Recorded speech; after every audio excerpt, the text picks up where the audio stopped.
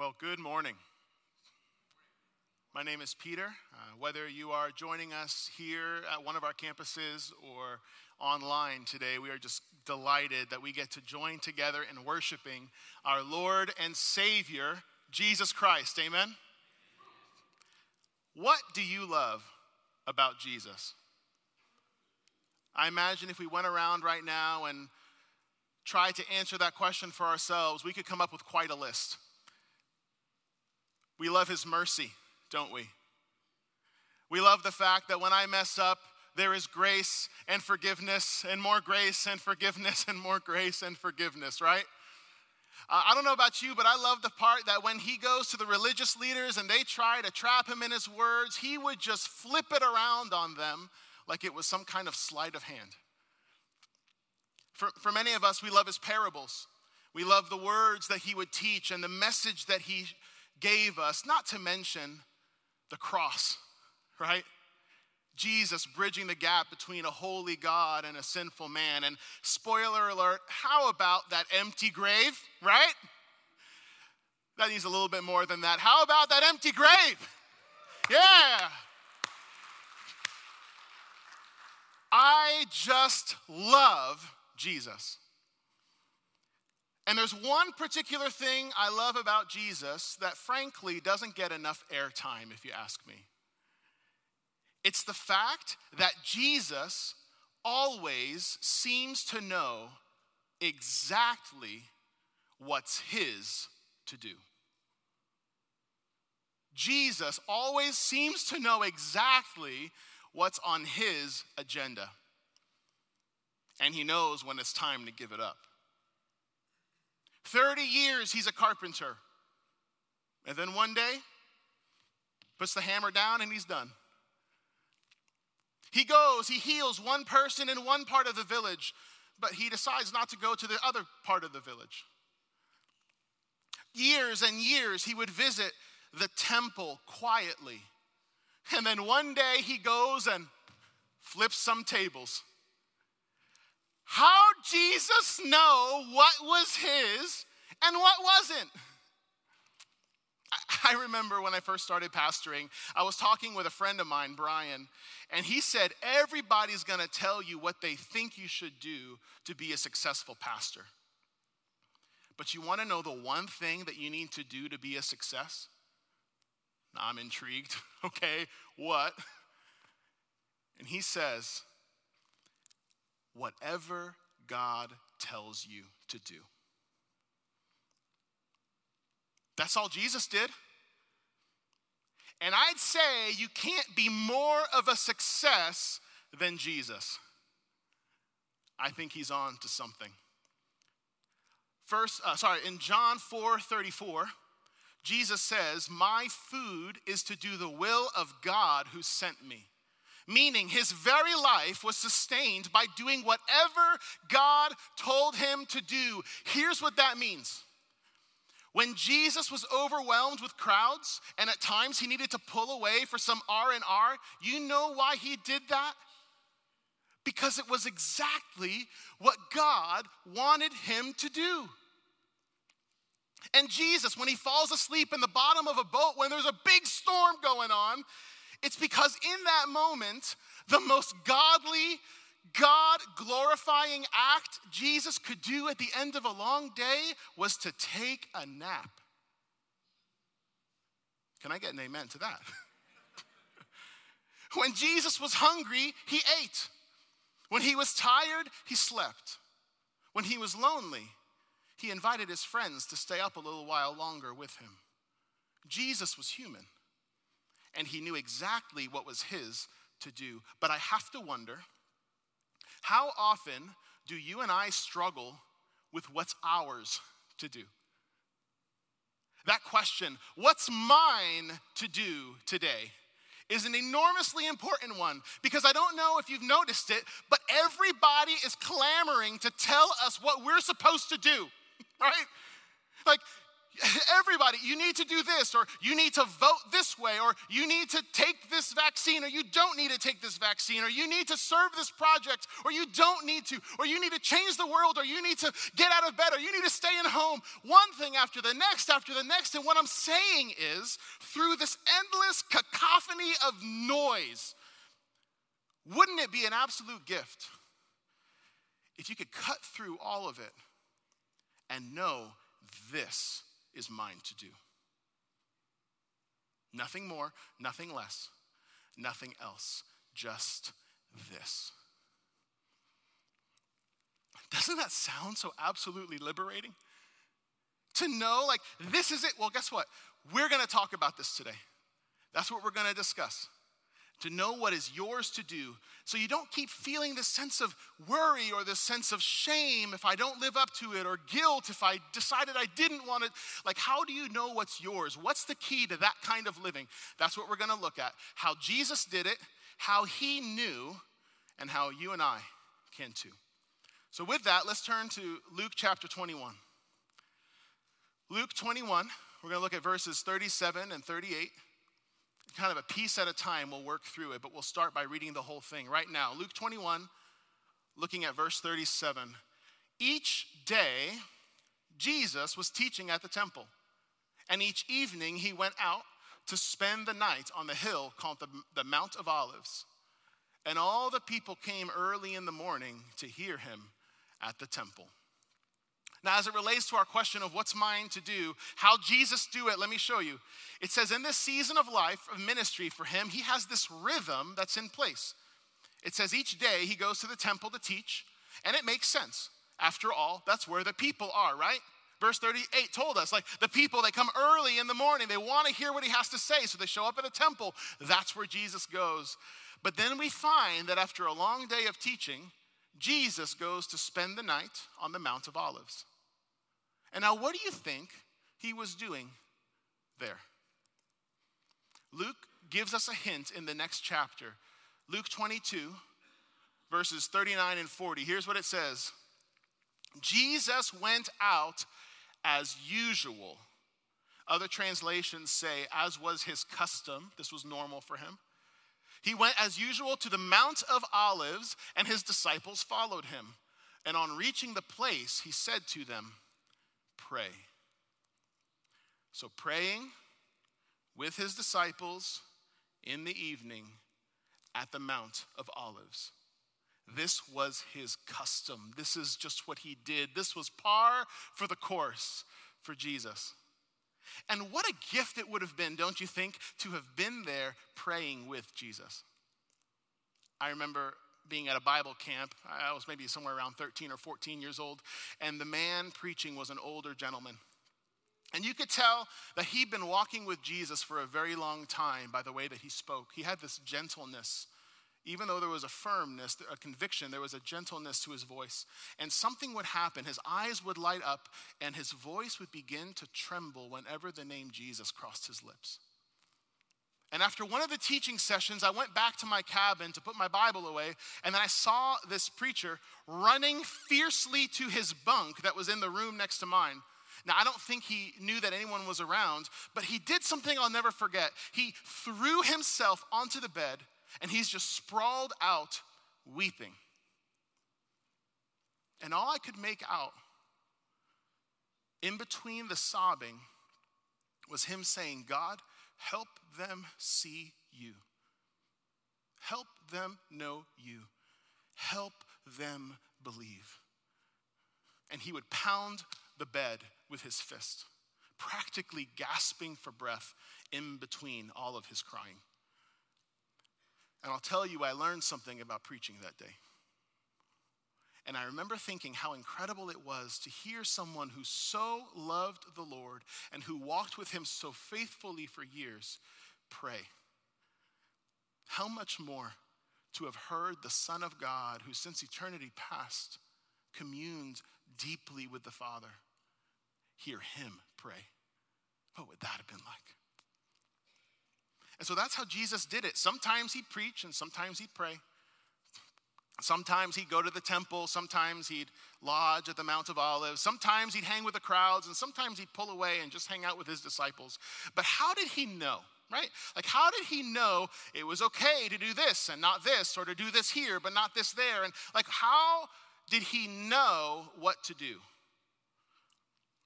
It's because he prayed. And in prayer, Jesus sought and learned and then put into action his Father's will. It's when Jesus prayed, Luke 3 tells us, that the heavens were opened and a voice came from heaven saying, "This is my Son whom I love. With you I am well pleased." Like, did you notice Jesus hadn't done a single ounce of public ministry up until that point in time? And yet it was through prayer that he knew in a foundational way just who he was in God. What I'm saying is, if you're wondering and looking for security in your identity, then pray. It's when Jesus prayed, Luke 11 tells us, that one of his disciples come up to him and they say, "Lord, teach us to pray." See, Jesus didn't have to market himself. He didn't have to pay money to social media to try and become an influencer. He prayed. And as he prayed, people came up and they said, "We want to learn from you." If you want to teach others and you want to mentor others and you're wondering, why in the world don't people want to learn from me? What I'm saying is pray. It's when Jesus prayed all night long, Luke 6 tells us, that he calls his disciples the next morning to himself and he selects the 12 apostles. Because Jesus took so seriously the question of who would carry forward the legacy of the gospel when he was gone. So if you want to know who's going to carry the torch of faith forward and where you should be investing your greatest years of life now, pouring into them, the question is, let's pray, right? One more. It's when Jesus prayed in that dark hour of Gethsemane on the night that he's betrayed. Luke 22 tells us that an angel comes from heaven and strengthens him. And if you're facing an hour of fiery trial, I'm telling you, pray. Pray, pray, and may God strengthen you for this hour. So what's mine to do? Should I be a carpenter? Should I walk on water? Should I heal this blind man? Should I die on the cross? Whatever the question and season before him, Jesus prayed, and then he went and did all the Father gave him. In essence, what I want us to consider is, okay, so he prayed, right? That's good. That's good and all. Great. Okay, prayer answer. Yeah, that's the answer. It's Sunday school answer. We pray. That's the answer. That's the answer. How? Right? Like, that's great. I pray too, but I don't hear from God like Jesus did. Well, there's a particular way that Jesus prayed, and I want to break it down for us real quick. He chose to be with God. With, okay, W-I-T-H, with. And what I want to do quickly is break down Jesus' process for being with God in prayer in this 4-part acronym. 4 parts to it. I'm just going to walk through it quickly. Here's the first. And then after we look at these 4 parts, we're going to just do a case study on Jesus to see how he did this himself. Okay, here we go. First, W, withdraw. Withdraw. This is about getting away regularly from the people and the noise around you. See, one of the reasons that we have trouble knowing what's ours to do is because the world is noisy, right? There should be more nodding in this room. My kids are noisy. My family's noisy. The TV is noisy. My phone is noisy. Like, there is a lot of noise, and I haven't even gotten to people outside of my home yet. One of the reasons we can't know what's ours to do is because we're so distracted by all the noise. But it's not just the noise of our outer world, right? We withdraw because there's noise around us, but there's also noise in our inner world, and that's what the second step is about. I investigate. I investigate. See, now that we've withdrawn, we can begin to peel back the layers and listen deeply with discernment. Because again, the noise of the outside world is bad, but we need to take stock of the noise in the world within. What's going on in my heart? What's clamoring within me? What expectations, what fears, what desires are at play within us? Because here's the thing. The reason the outside noise in the world, whether it's a harsh criticism or an expectation that's placed on you, whatever it might be, I'm telling you, it's only so noisy as it is echoing something deep in you. That's what gives it its power. There's something inside that needs to be called out for what it is. You need to own that. We need to call it by name. We need to bring it before the Lord. But it's always going to call the shots until we can identify what it is inside of us that's giving so much weight to the noise on the outside. But it doesn't stop there. Therapy will get you that far, but there's another piece. Tune. This is about tuning our hearts to the voice of truth. Tuning our hearts to the voice of truth. Now that we've identified the storm of noise within, this is about allowing the word of Christ through scripture and by his spirit and community to come in and calm the storm. This is about letting the voice of God be the one that guides and directs us where we go. And finally, H, heart, as in take heart. Take heart. After we've taken the time to withdraw from the noise around us, investigated the noise within, tuned our souls to the sound of his voice, then we can re-enter our world with a sense of renewed strength, ready to join in and fight another day by taking heart. So quick review, withdraw, investigate, tune, and take heart. This is what it looks like to be with God in prayer and then discover for ourselves, as Jesus did, what's ours to do and what isn't. So we can do his will, nothing more, nothing less, nothing else. There's a great example of this that plays out in the Garden of Gethsemane. Luke 22, I want you to look at this with me. Luke 22, Jesus is praying, as was his custom like we saw before. And verse 41 picks up saying, Jesus, what? He withdrew, there it is. He withdrew about a stone's throw beyond his disciples, and he kneels down to pray.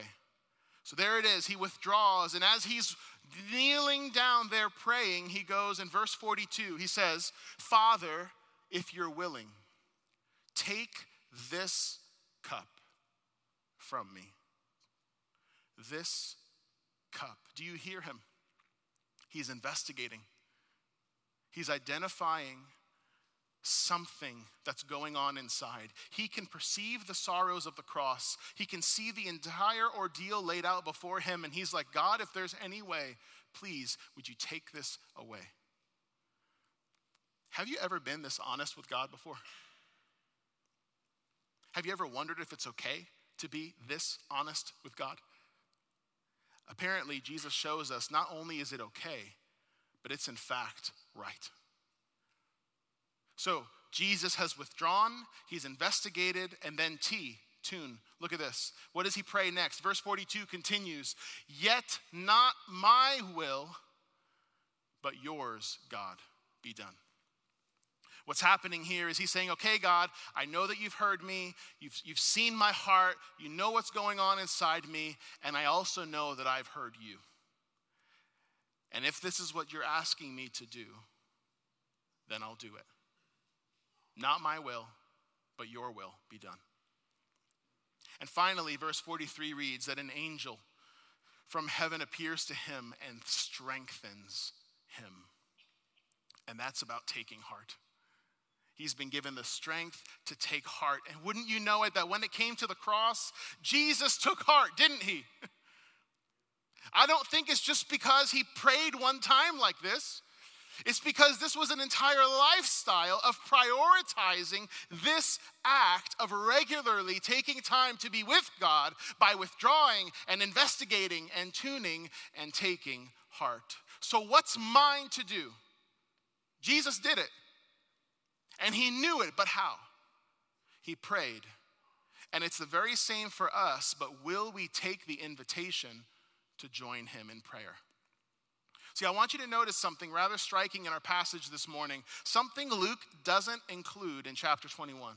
See, we've seen how during the day Jesus went to teach in the temple, and then at night he goes to pray on the Mount of Olives. But look at what verse 38 in Luke 21 does not include. Here's what it says, but look at what it doesn't say. And all the people came early in the morning to hear Jesus at the temple. Period. Do you see what's missing? Jesus is teaching in the morning. He's praying in the evening. The people come to hear him teach in the morning. But nothing is said of whether or not they join him in prayer later. Morning teaching, everybody shows up. But evening prayer, crickets. Jesus' life is wide open, right? Like people want to meet him in the streets, he's there. They want to see him in the temple, he's there. They want to see him in the garden praying, oh wait, no one shows up for that.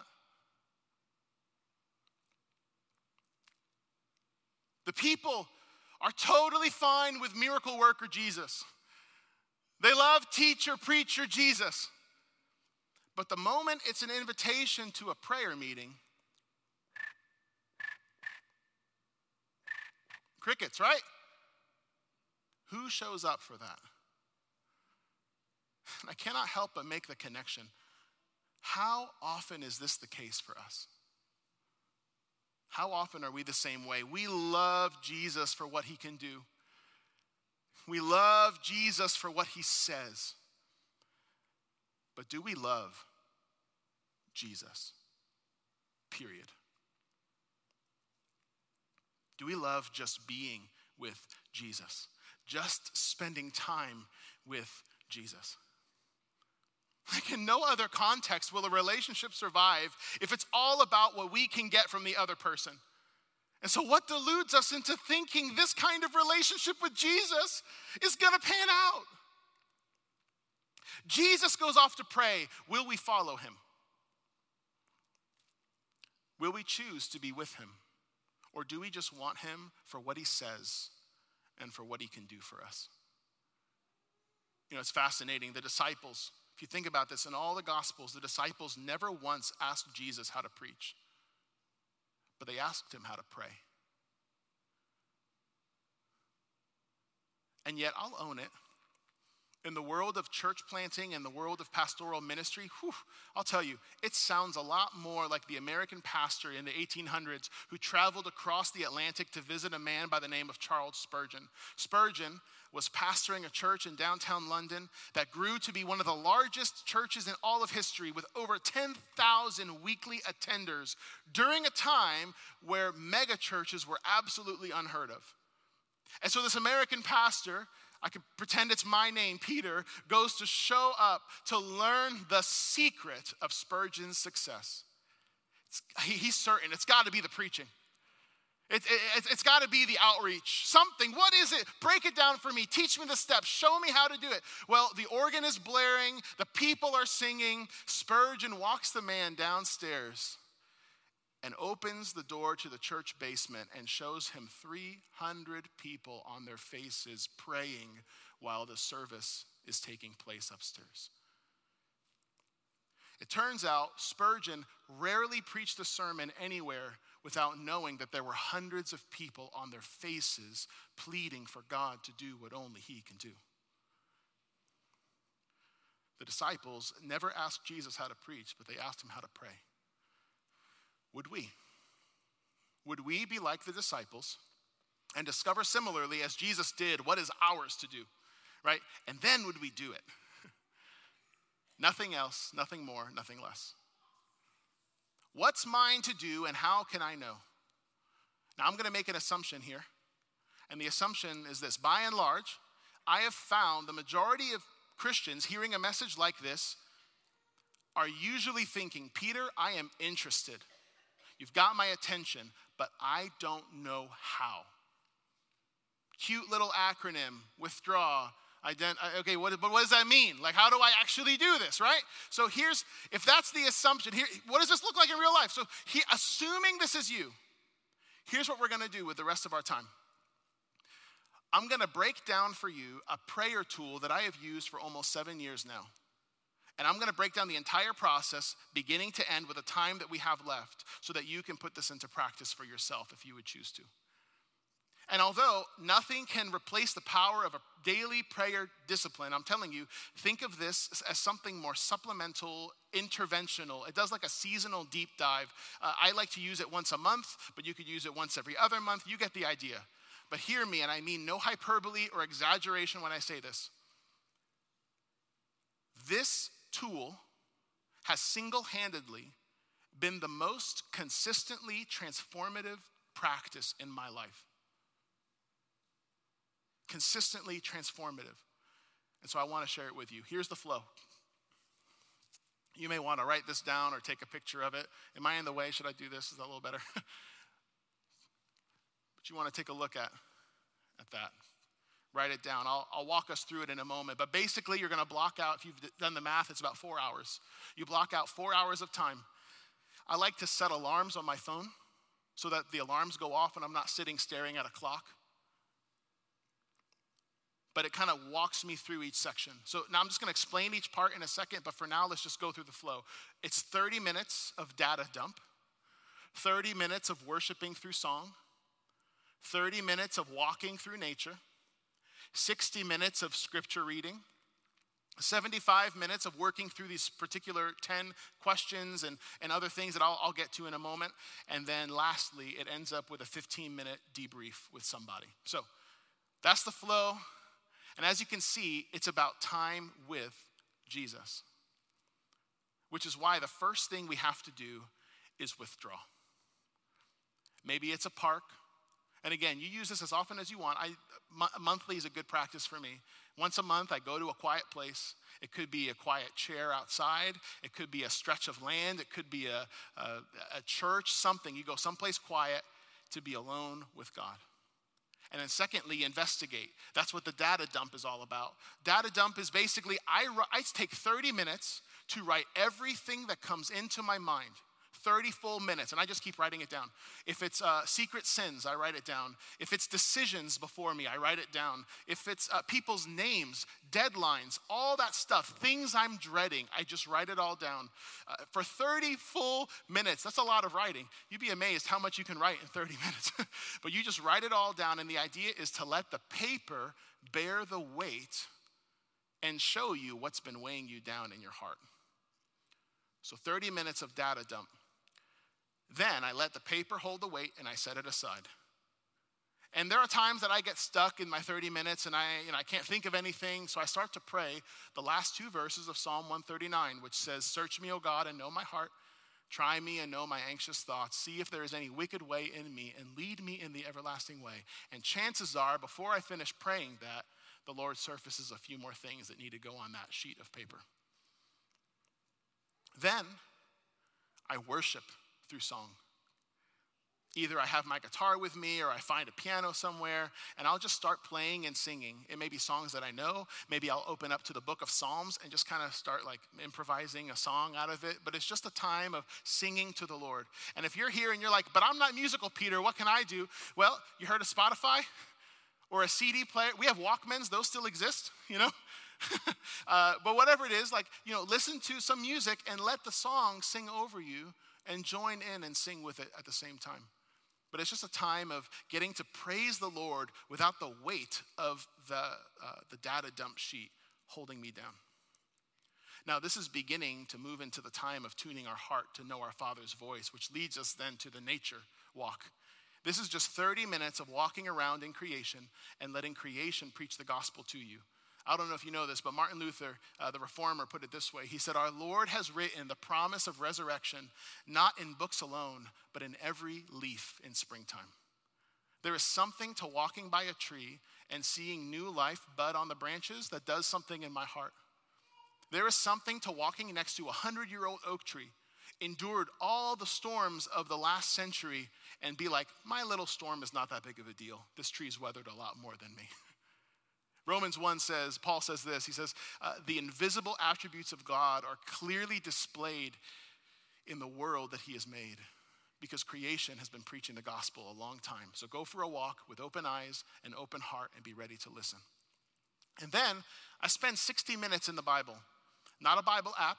I don't need a distraction of my phone. Just a physical Bible, and I just read.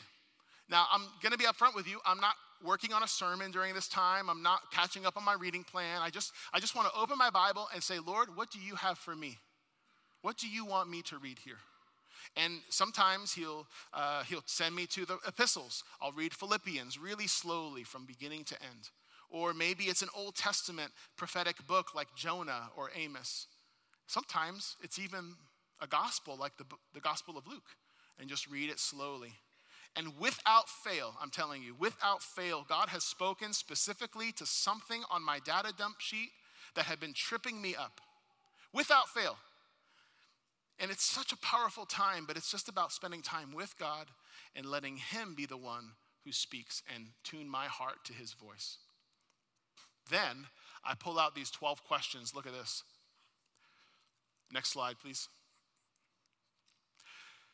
Okay, so these 10 questions, I'll tell you, it might be hard to keep up. I'm just going to kind of rattle through them quickly. If you need, either take a picture of it now or email me at peter@heartoflife.org, peter@heartoflife.org, and I will send you this list if you need it that way too. But basically, here are the 10 questions. What is my single greatest strength?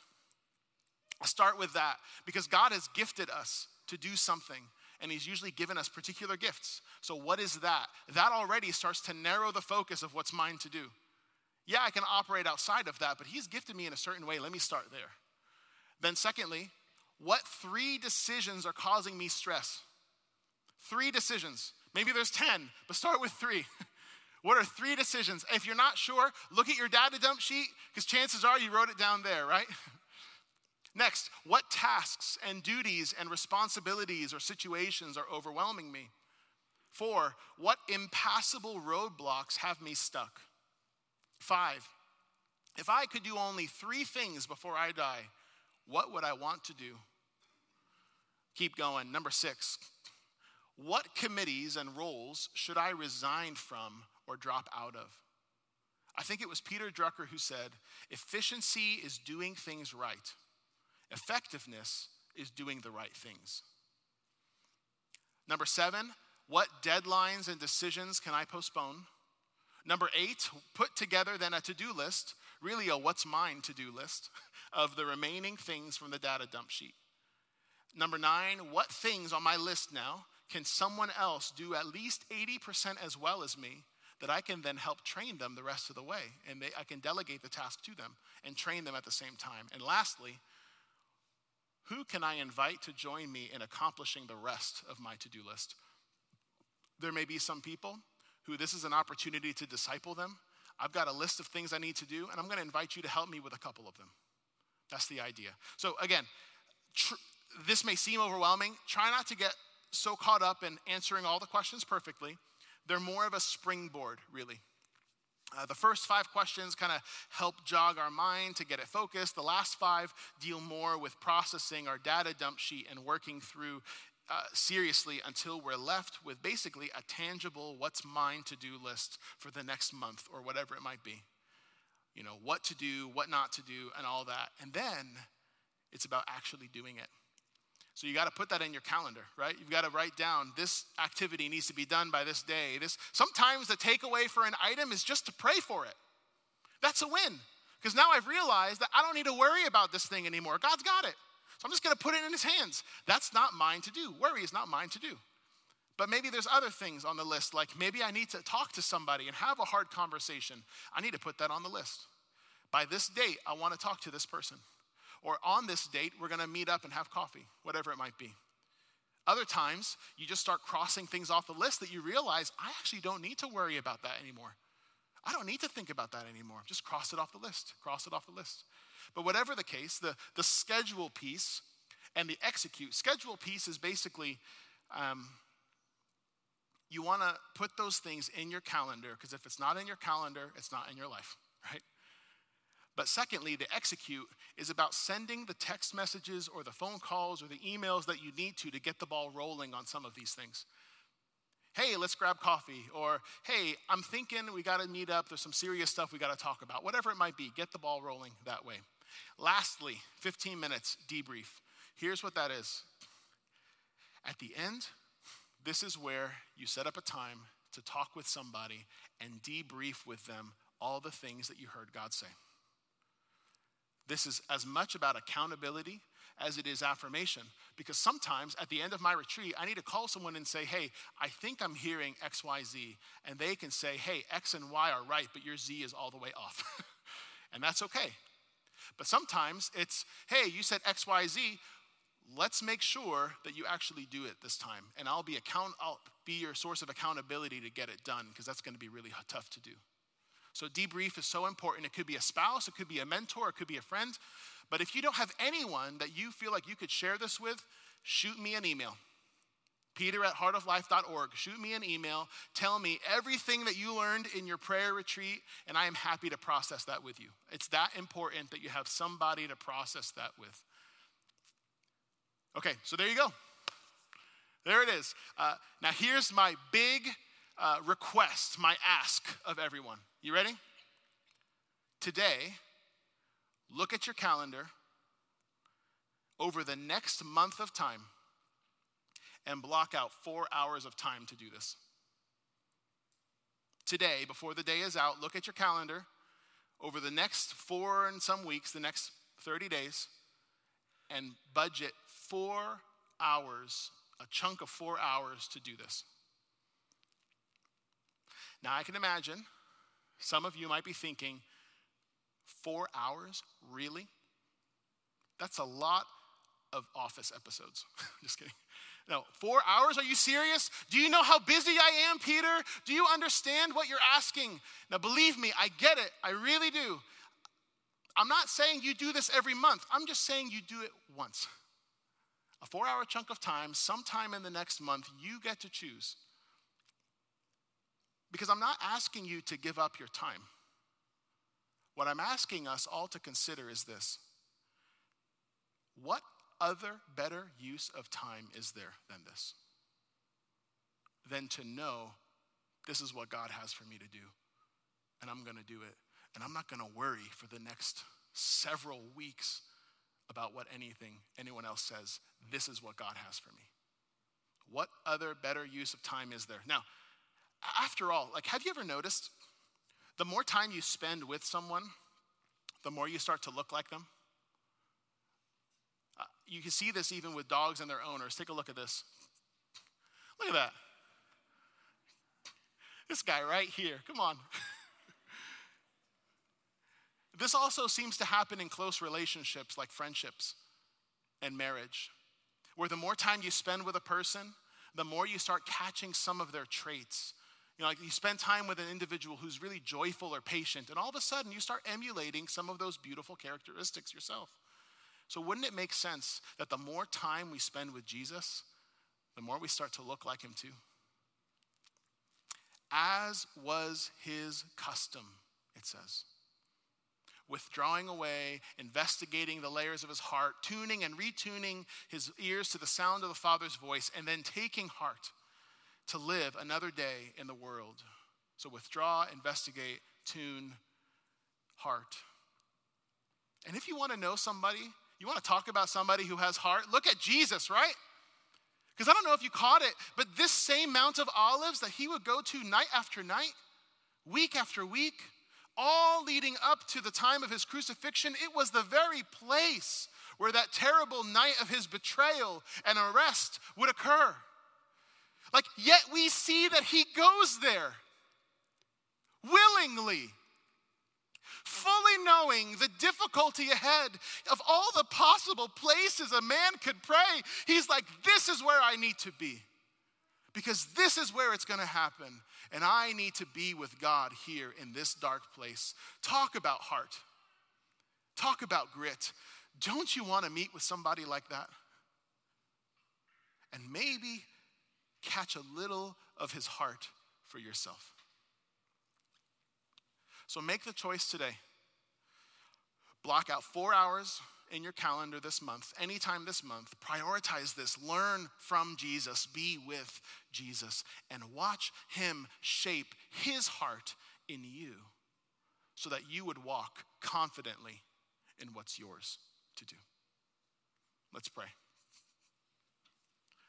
Father, we love you.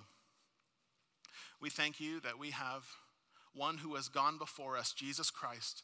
He is not someone who calls us to something that he himself would never do. No, he goes before us as our example. And so thank you for Jesus. Thank you for the cross. Thank you for the empty grave. But we thank you too, Lord, for the ways in which he chooses to be with us in any place. And so would you foster within us, create in us, instill in us a desire to be with him in every place. This week, Lord, today, Lord, I pray that you would press seriously this request, that we would take time to be with you into the hearts of all, and that ultimately, God, we would see you. This is not about a system of prayer. This is not about some structure. This is about you.